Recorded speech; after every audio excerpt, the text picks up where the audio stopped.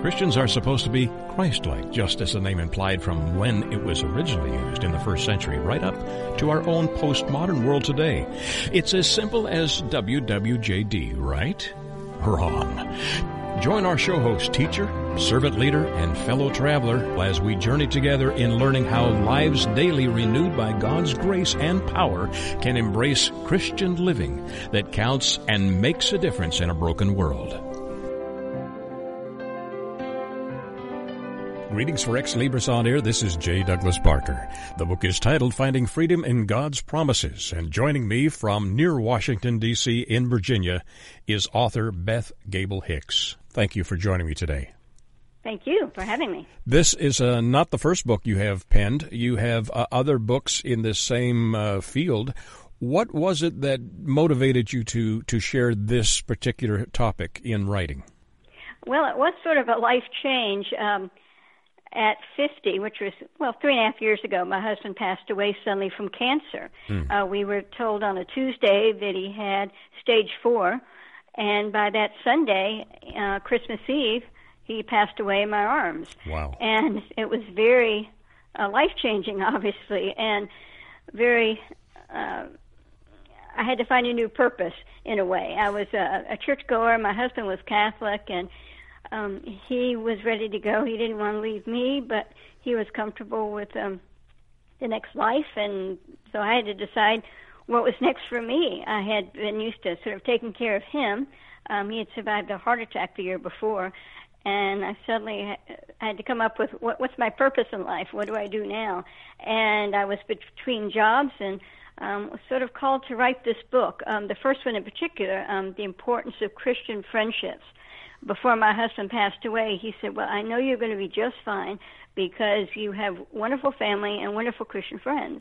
And I knew that was true, but I began to think about that after he passed away, and I thought, well, what makes Christian friendships different? What does the Bible say about friendships? How are we supposed to be towards one another? Right. And it's not that any of us are perfect, Christian or otherwise, and but at least the Bible gives us some instructions about through the way Jesus lived his life and what he instructed others. And forgiveness and understanding, compassion, and not condoning others or judging others. Many of those things that come out in the Bible are good Christian traits that as Christian friends we can look to. So absolutely. I found strength and courage from writing the first book and looking into Christian friendships. And now the second book, I've taken that strength a little bit further and finding strength and confidence and comfort in God's promises. I began to think after the first book, there are a lot of promises in the Bible that God's made. What would life be like if we really believed those promises and if we really lived according to that? And it can be quite life-changing, and it was quite freeing. Whereas a lot of people think of religion as being restrictive. Absolutely. It became quite freeing to think in those terms. So that's what my second book is about. Now, you have taken a negative situation that hit your life, but relied on your faith. Some people take the opposite direction. Your book, Finding Freedom in God's Promises, I've read through it briefly, and am finding it as a very positive book. You have a positive outlook on all phases of your faith. Was that something that was difficult for you to come to grips with, or was it something that was just inbred in your faith? Well, I think it came from my faith growing up in the church, but it's hard sometimes to find. I just feel really blessed that when my husband did pass away, that I suddenly had from God a sense of peace, a sense of strength, and a sense of purpose. And it doesn't necessarily happen in the same way for everyone. But yes, but I'd like to share my story of how it happened for me. And it was a change in that before then, a lot of what I did career-wise and so forth, had political positions here in Washington, D.C. Right. As a political appointee, and enjoyed that life and had a great life. But after my husband passed away, I thought, well, whatever I do next should be even more in accordance with what God wants me to do from here on out. And so I feel very grateful and fortunate and thankful that I was given that purpose. You have about 20 chapters, and some of the chapters, just for my listeners, so they'll get an idea of the approach of the book. Chapter 1 is letting God be the judge, and then the second one, chapter 2, is relying on God's presence. Accepting God's mercy, trusting God to fulfill our needs, those types of chapter headings, getting our strength from Christ, relying on God to overcome temptation. You also have one that I'm sure was a very personal chapter for you, leaning on Christ for sustenance and rest. And one thing that also caught my attention was there's hope for the future. You have in chapter 19, anticipating the second coming. Now, there are some people in the church world or in the religious world that don't believe that's going to happen ever, and yet that's one of the highlights of many evangelicals who believe in Scripture and are anticipating the future. This is another part of your positive message, is it not? Yes, it is. And for that last part, Jesus promised that there are many rooms. If there weren't, I wouldn't be saying so. I'm paraphrasing that, obviously, but that, in a nutshell, gives you hope that there is another world to come. And there's so many, based on that, there's so many freedoms that we can find now. And you mentioned one was freedom from condemnation. Right. So many of us think that Christ came to condemn us. But to quote one scripture, John 4:17, it says, "For God did not send his Son into the world to condemn the world, but to save the world through him." So by repenting, by accepting his mercy, we're free from that condemnation. And it's something that gets lost in our everyday world so often. Absolutely. I think it's because we let Christians maybe condemn one another and condemn us when we should be following Christ and looking to him. Well, good advice. You are involved in church ministry in your local congregation. And in chapter 1, one of the things that I noted about the way you have written this book, and I'm guessing it was purposeful, you have it broken into subheadings. The first chapter says, "Let God be the judge," is the first section of that. And then you discuss the nature of anger, taking a scriptural approach from there. God is supreme is another part of that. God is sufficient, and God will judge us all. There are subheadings in here, subchapters. Would you refer to your book maybe as a devotional, or would you call it a study guide? How would you describe it? Well, it can be a devotional for an individual, just to sort of read through and absorb bit by bit. I also find this book and my first book to be good for Bible study groups, and a lot of study groups are finding that to be the case. Especially in the second book, at the end there is an appendix with some study questions. But I think each topic does lead to conversation, and I feel comfortable with each chapter because I keep going back to the scriptures to remain grounded in those scriptures. But it certainly is room for discussion and biblical study. So I certainly encourage groups to take either of the books and look at them. Yes, and although you are not an ordained minister in the typical sense of the word, this book comes across as though you are in ministry specifically because of the style of the book. And again, those sub-chapters or subheadings in the chapters, from my perspective, would make great talking points for a pastor, perhaps. Mm-hmm. Yeah, I like to think so. And, I'm called more to either write or talk to smaller groups, and I'm always happy to do that, about these subjects.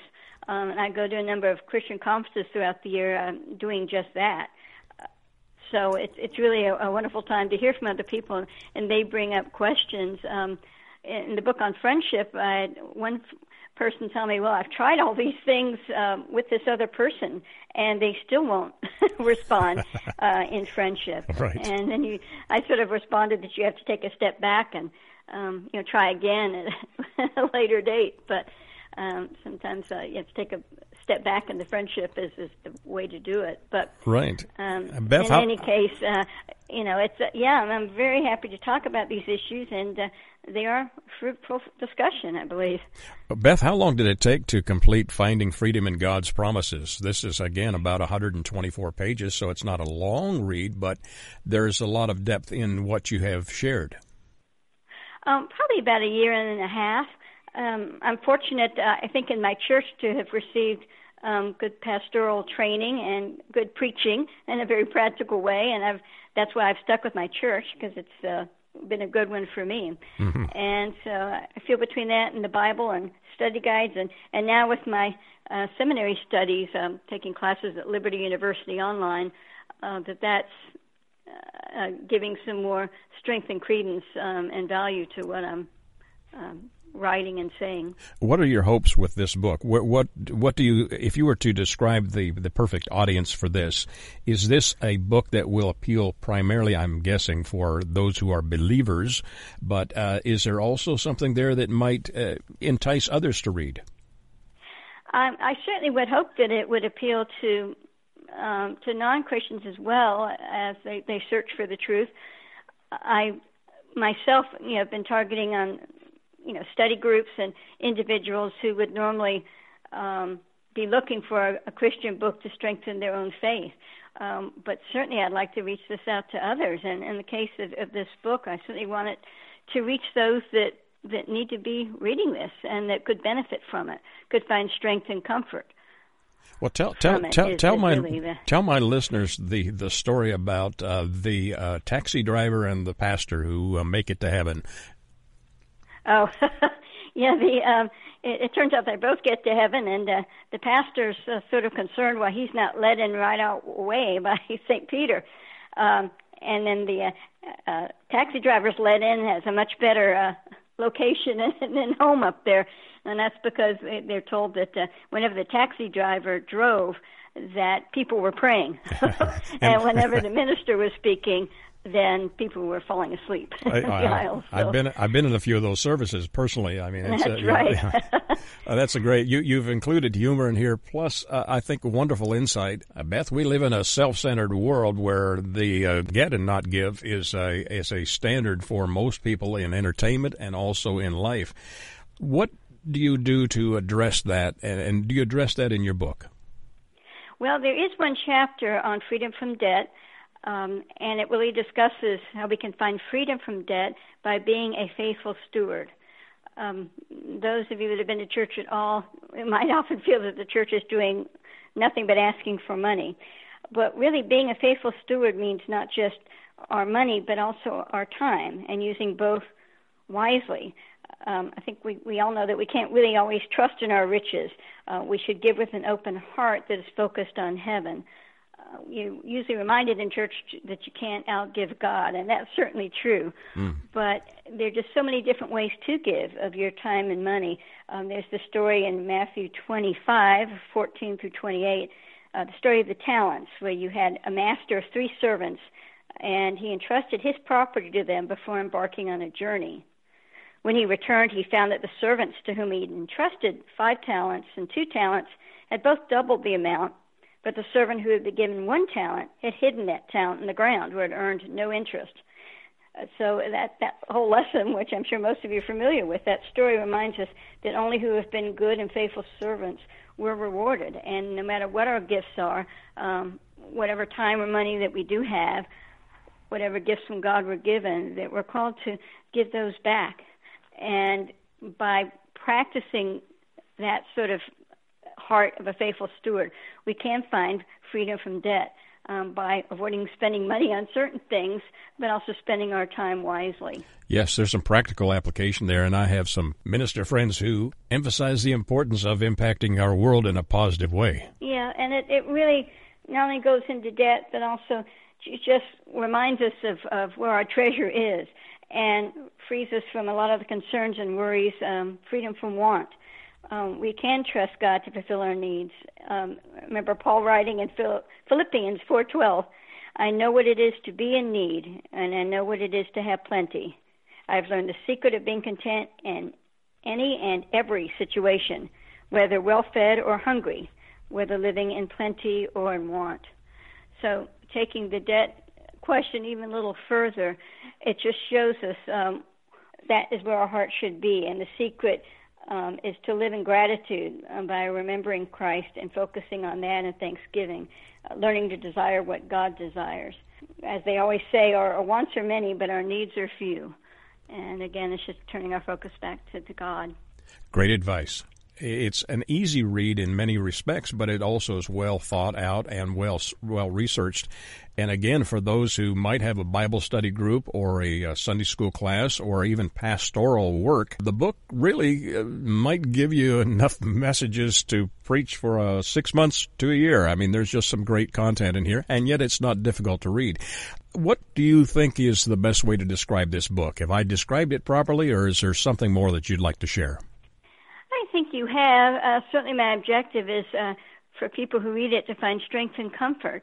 And if they're in a transition in their life or just seeking some answers or feeling constrained by their own church that maybe is not as fulfilling as they would like it to be, by reading this book, I think it can help them understand that not all Christians are perfect, but that Christianity itself can really be freeing and give you a lot of strength and comfort. This is a trans-denominational book. It doesn't really have a specific doctrinal stance, I think, that would be out of the norm. It's very middle of the road.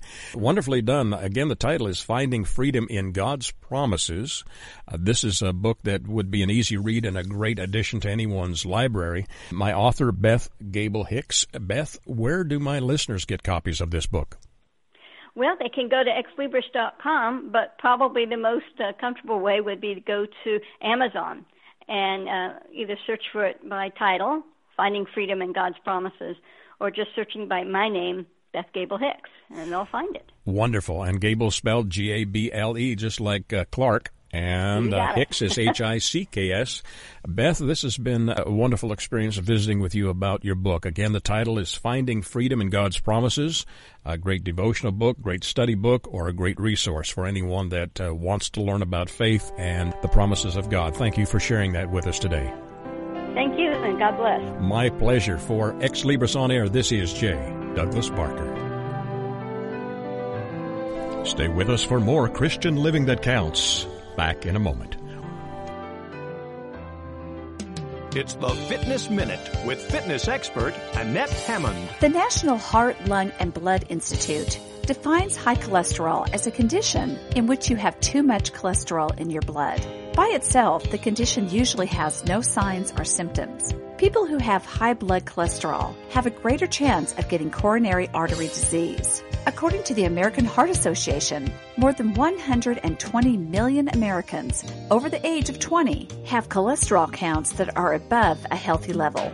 Harvard Medical School says that the good news is that cholesterol levels can be controlled, and just by lowering your total cholesterol 10%, you can decrease your heart attack risk by 20 to 30%. Making changes in your eating is important, but including daily exercise is a must. For the Fitness Minute, I'm Annette Hammond. Visit our Facebook fan page at Fitness Minute with Annette Hammond. Returning with more of Christian Living That Counts, your host. The title of the book, The Handwriting on the Wall, and the author is Denise Richey, and Denise joins us now on Christian Living That Counts. Hello, Denise.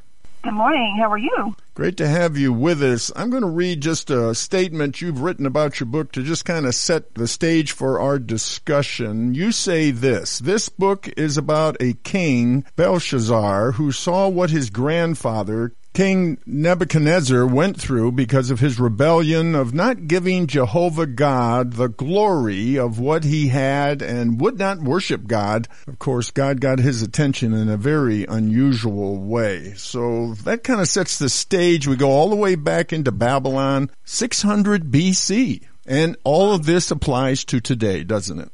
Yes, it does. That's the sobering part of this, isn't it? That's right. Tell us a little bit about your background and how this book came about, Denise. Well, I was raised at the age of 6. My father surrendered to preach, so I was basically raised in a pastor's home. We, of course, went to church every Sunday and enjoyed going. I became a Christian and turned to the Lord at the age of 18. I married a preacher, and we had 3 children. And several years ago, I was reading through the Bible. I had done that several years, and was reading about the kings of Israel, and we don't know a lot about the kings of Israel except for Saul, David, and Solomon. And I thought, that would be interesting to write about the kings after them, and so just left it at that, didn't do anything about it. And several years ago, in 2009, I believe, we were in a Wednesday night Bible study. We were going through the book of Daniel, and we got onto the chapter where Nebuchadnezzar had his dream, and Daniel had to interpret the dream because the magicians and sorcerers could not do that for the king. And it was the Lord said, I want you to write a book about this king. And then I did. And then the next book that I wrote was For the Fire, about Shadrach, Meshach, and Abednego being thrown into the furnace. And then after that, the Handwriting on the Wall. It was, and when, I was told to write that one, it was just like, oh my goodness, this is our country. If we don't turn back to God, and this was in, I believe, 2011 or 12, and, we're doomed as a nation, because God is what our nation was founded on, and He needs to be first, and we need to be honoring Him and living for Him, and if not, our nation is going to be destroyed. And that's basically how the book came about. I enjoyed writing the book, especially in the Old Testament stories. It was just an amazing thing that God wanted done, and I'm glad He chose me to write about it. Well, we might, when we pick up your book, think, well, this is a children's book because it's illustrated and it's not very long. It's about, like you say, it's about this story of the handwriting on the wall with King Belshazzar back about 600 BC. So, but it's for all ages, isn't it? Yes, it is. It is written in a children's setting. It does have illustrations, which helps see what went on during this story. They are very colorful. Arthur House did an excellent job with the illustrations, but it's written really easy to read for anyone of any age, and the goal of the book is for us to see that no matter where we are in life, God can turn us around if we will get back to Him. King Belshazzar, that was it. His time was up, and God did show him, even though he knew what his grandfather went through, and Nebuchadnezzar did honor and glorify God after he went through his time of trial. Belshazzar did not do that, and so that was it for him, and God showed him in that unusual way that you have to honor and glorify me, but he didn't do it. And I believe God is giving us a chance right now, at this time, as a nation, to turn back to Him.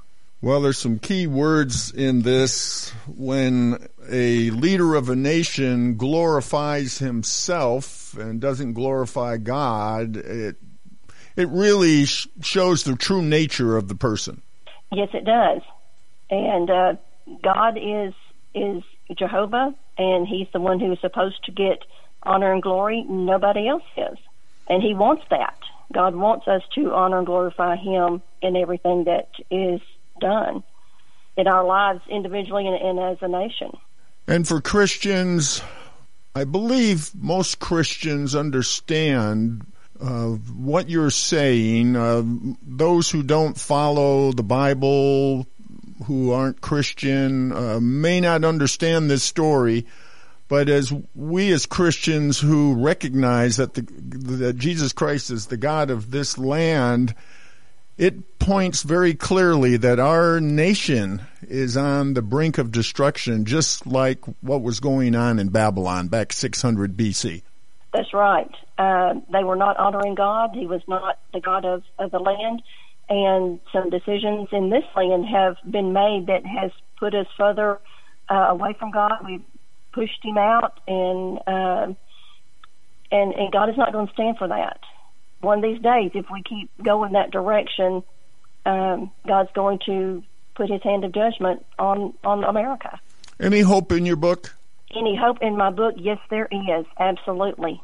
Share with us, please. Wherever a person, a church, a family, a nation is right at this point in their life, if that person, that family, that church, that nation will get on their knees and ask God to forgive them, turn from their wicked ways. If they don't know Jesus, accept him as Savior, and let's turn back to Jehovah. Yes, we have hope as individuals, as a nation, and that's our only hope, is in Jesus Christ and Jehovah God. And God's promise, if we will do that, he will heal our land. Absolutely.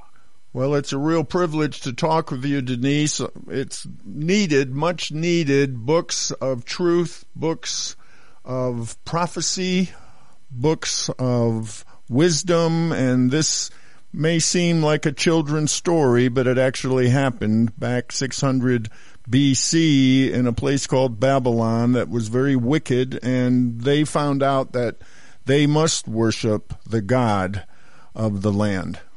That's right, and we are going to find out ourselves as a nation and individuals too that we have to worship Jehovah God, or we're going to experience his wrath. What's the best way to get your book, Denise? You can order it online through Author House, through Amazon, I believe Barnes & Noble. That would be the best way to purchase the book. We've been talking to Denise Richey, the author of her book, The Handwriting on the Wall. Denise, thank you so much for joining us on Christian Living That Counts. Thank you very much. I appreciate the opportunity to expose the book. Stay with us for more Christian Living That Counts. Back in a moment. It's words you never heard. Believe it or not, there are times when even I can't think of the right word. The inability to think of a word is called lethologica. Texas Monthly Magazine recently came out with some colorful homespun sayings. Old as dirt and common as cornbread in the Lone Star State. Did you hear about the Texan that could strut sitting down? But he was all hat and no cattle, which means very boastful, but with nothing about which to boast. On top of that, he don't know a widget from a wangdoodle or a diddly squat. His wife was a mighty strong woman. She'd charge hell with a bucket of ice water. She was always telling folks that he was so tight, he could squeeze a nickel till the buffalo screamed. She also said he was famous for calling the hogs all night. Or snoring. It's words you never heard. I'm Carolyn Davidson, and you can have fun challenging your words you never heard vocabulary with my new app, Too Funny for Words. Returning with more of Christian Living That Counts, your host. The title of the book, How Big is God? And the author, Charlotte Huskey, she joins us now on Christian Living That Counts. Hello, Charlotte. Hello. Great to have you with us, Charlotte. How Big is God? This is the second in a series of family devotionals. We're going to talk about all these devotionals and how important they are to a family, at least from your point of view, because these are true stories, aren't there? This gives us an opportunity to discuss lessons of life from your true stories. Yes, these are all true stories that happened in my lifetime. And basically in this How Big is God edition, it contains 30 true stories that you experienced your first years, your husband and you and your young children, when you were missionaries in Baja California, Mexico. So God is a God of miracles. He surely has been in my life. He has been a God of miracles. So these true stories, we go back. Now, take us back. When does your book start? What are the time of your life? Tell us a little bit what was going on in your life and how you happened to go to Baja California in Mexico. Well, my husband had a tragedy in his lifetime. When he was 17 years old, his mother was killed by a drunk driver on the highway. And she had wanted to be a missionary, but was physically unable. So he promised God there on the highway he would take her place, and he would be the missionary in her place. Sorry, I get emotional. No problem. And so when he proposed to me, he said, will you go with me across the ocean and be a missionary? Of course, you're romantic. We were on the beach in Redondo Beach, California, out on a pier, and it was a beautiful romantic night. I said, yes. Well, life went on as usual, and we married and had our babies. 8 years later, he decided this was time, that God wanted us to go. So 8 years later, how many children do you have? I had 4. 4 young children. Right, under the age of 6. When we went, they were under the age of 6. So how did you know where to go? Oh, well, that's another story. My husband and I left our home. We rented our house for the mortgage payment, so that if we ever came back, we'd have a home to come to. And packed our things we thought we would need as missionaries in a panel truck, which belonged to the church. We went to California, Southern California, headed for Mexico. We were sure that's where the Lord wanted us. And there were several mission stations that asked us to go to those mission stations, but my husband said, no, God's not calling us there. And okay, I said, come on, we got to do something. We can't just live with other people. We had stayed, I think, about 3 months with a friend in their home.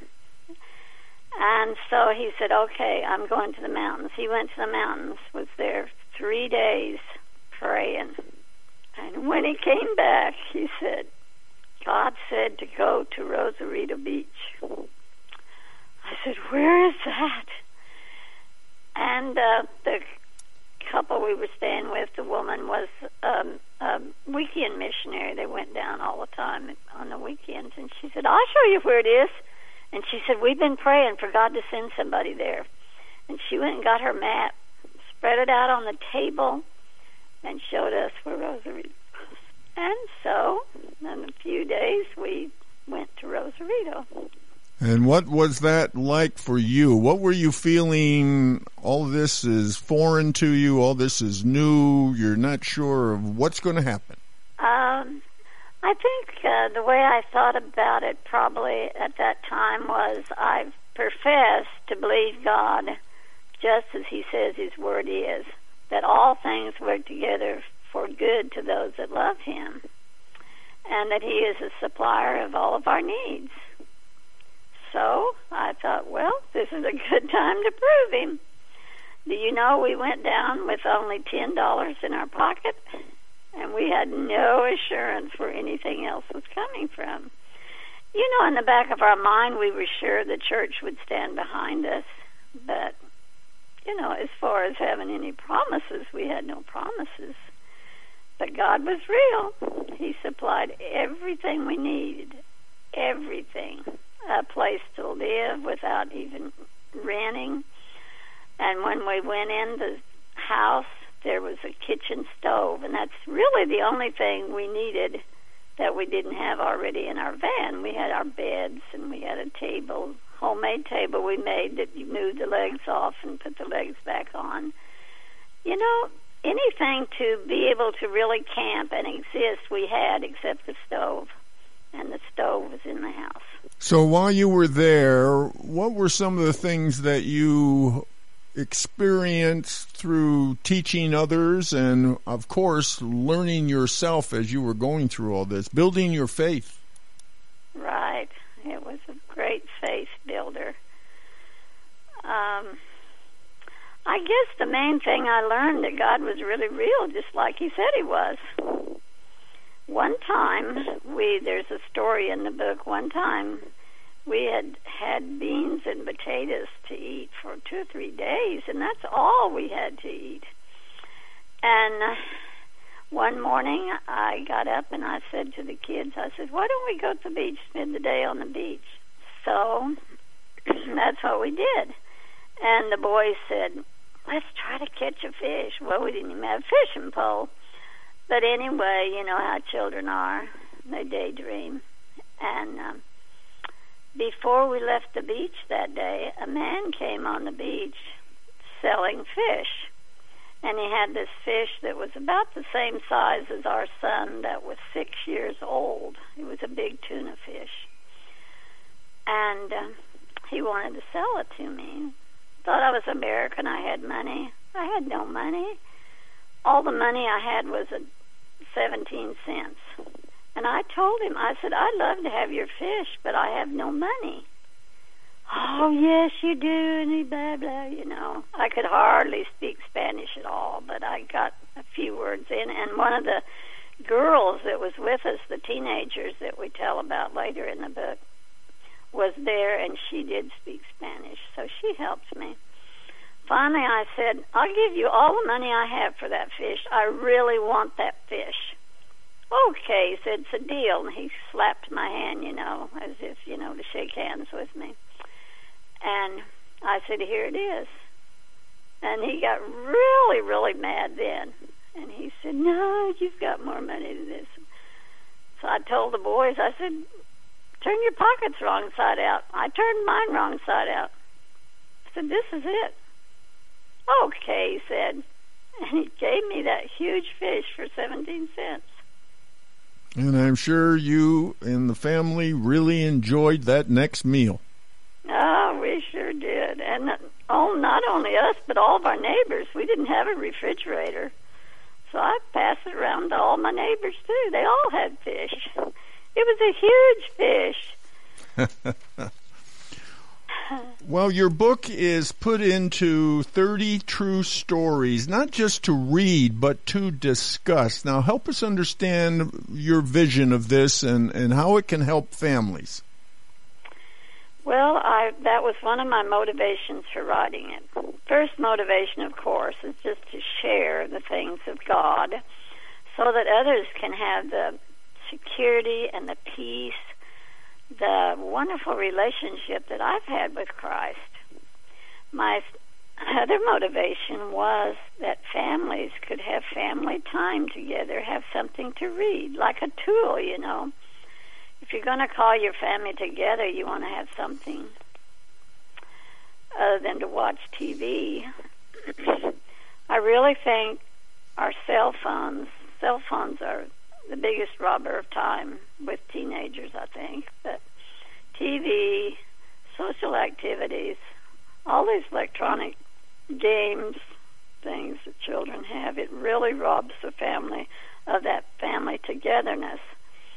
To me, family togetherness is the thing that helps children be stable in life.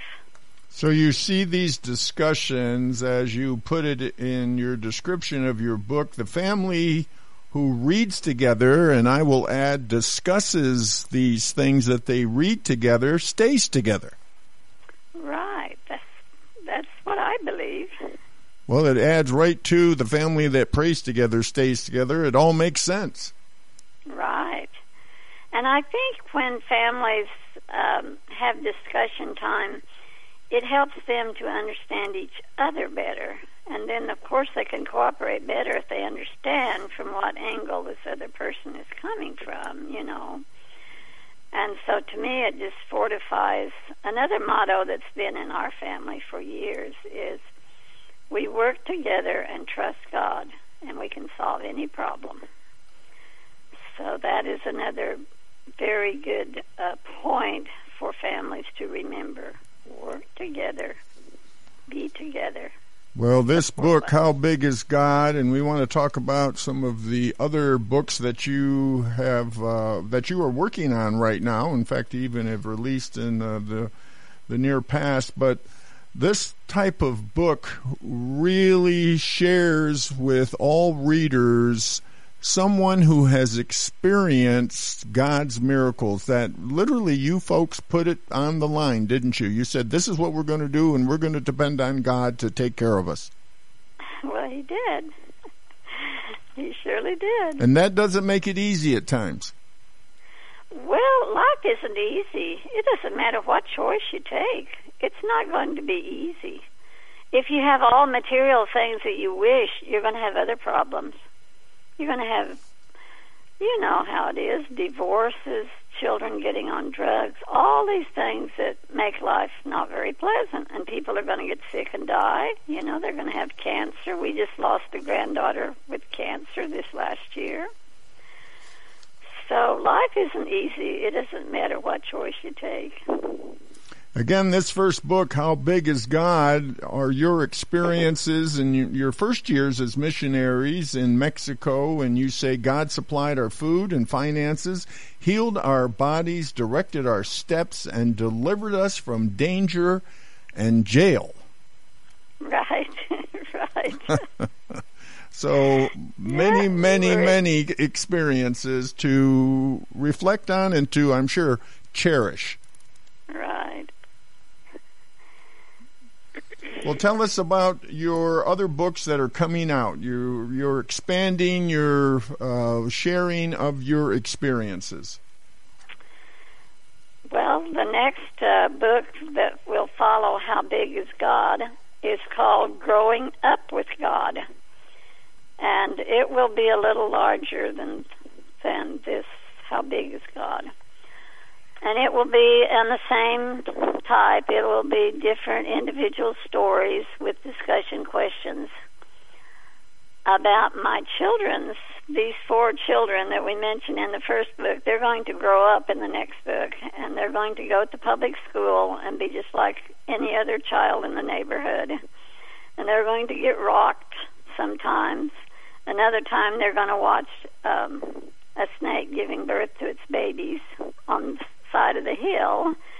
And another time the littlest one is going to fall in the pond where they're fishing and almost drown. So there's a lot of good experiences there too, how God took care of us. And that will cover the next 5 years of our experience in Mexico. And then after that, the book that will follow that is our travels in Mexico. When our children were teenagers, we moved back to the States, hoping they would get a better education and whatnot like that. And at that time, several years, we took missionary groups to Mexico, 2 weeks at a time. We'd take a group of teenagers and go down and do mission work, different types of mission work, and then come back. That will be the third story in that series. And what is that titled? That will be Traveling with God. So you're covering basically your missionary life in these 3 books. No, not all, because after we got old and came back to the States, we worked in a mission here in Oklahoma City, a Spanish-speaking mission. So that's another story, too, but I don't know if that one will get written, because I have a lot of other books to write. I have written character-building stories for the Church of God Sunday school paper, one for every Sunday. I did that straight for 15 years. I want to get those all organized and put them in the same type of book form, so families will have them at their hands. And then Mabel, the first book that I printed in 2015, is the story of my mother's life until she married. Now, following that is the one I'm just finishing. It's called Our Father in Heaven. It is the story then of her children, Mabel's children. Mabel also is in Spanish It's at the printers now, at Author House Printers. And it is also being translated into German. And How Big is God is also being translated into Spanish at this time.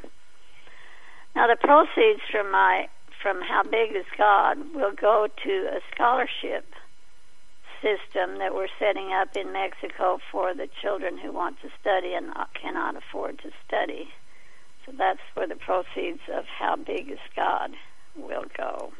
Well, you're an amazing woman of many experiences, Charlotte, at the young age of, what did you tell me, 82? 81. 81 years young, and just still on a mission now to share all your experiences. We salute you, Charlotte, and all that you've done, along with your husband and your children. What an incredible, fulfilling life, right? Very fulfilling. I tell people, if you want to have an adventurous, fulfilling life, dedicate your life to God.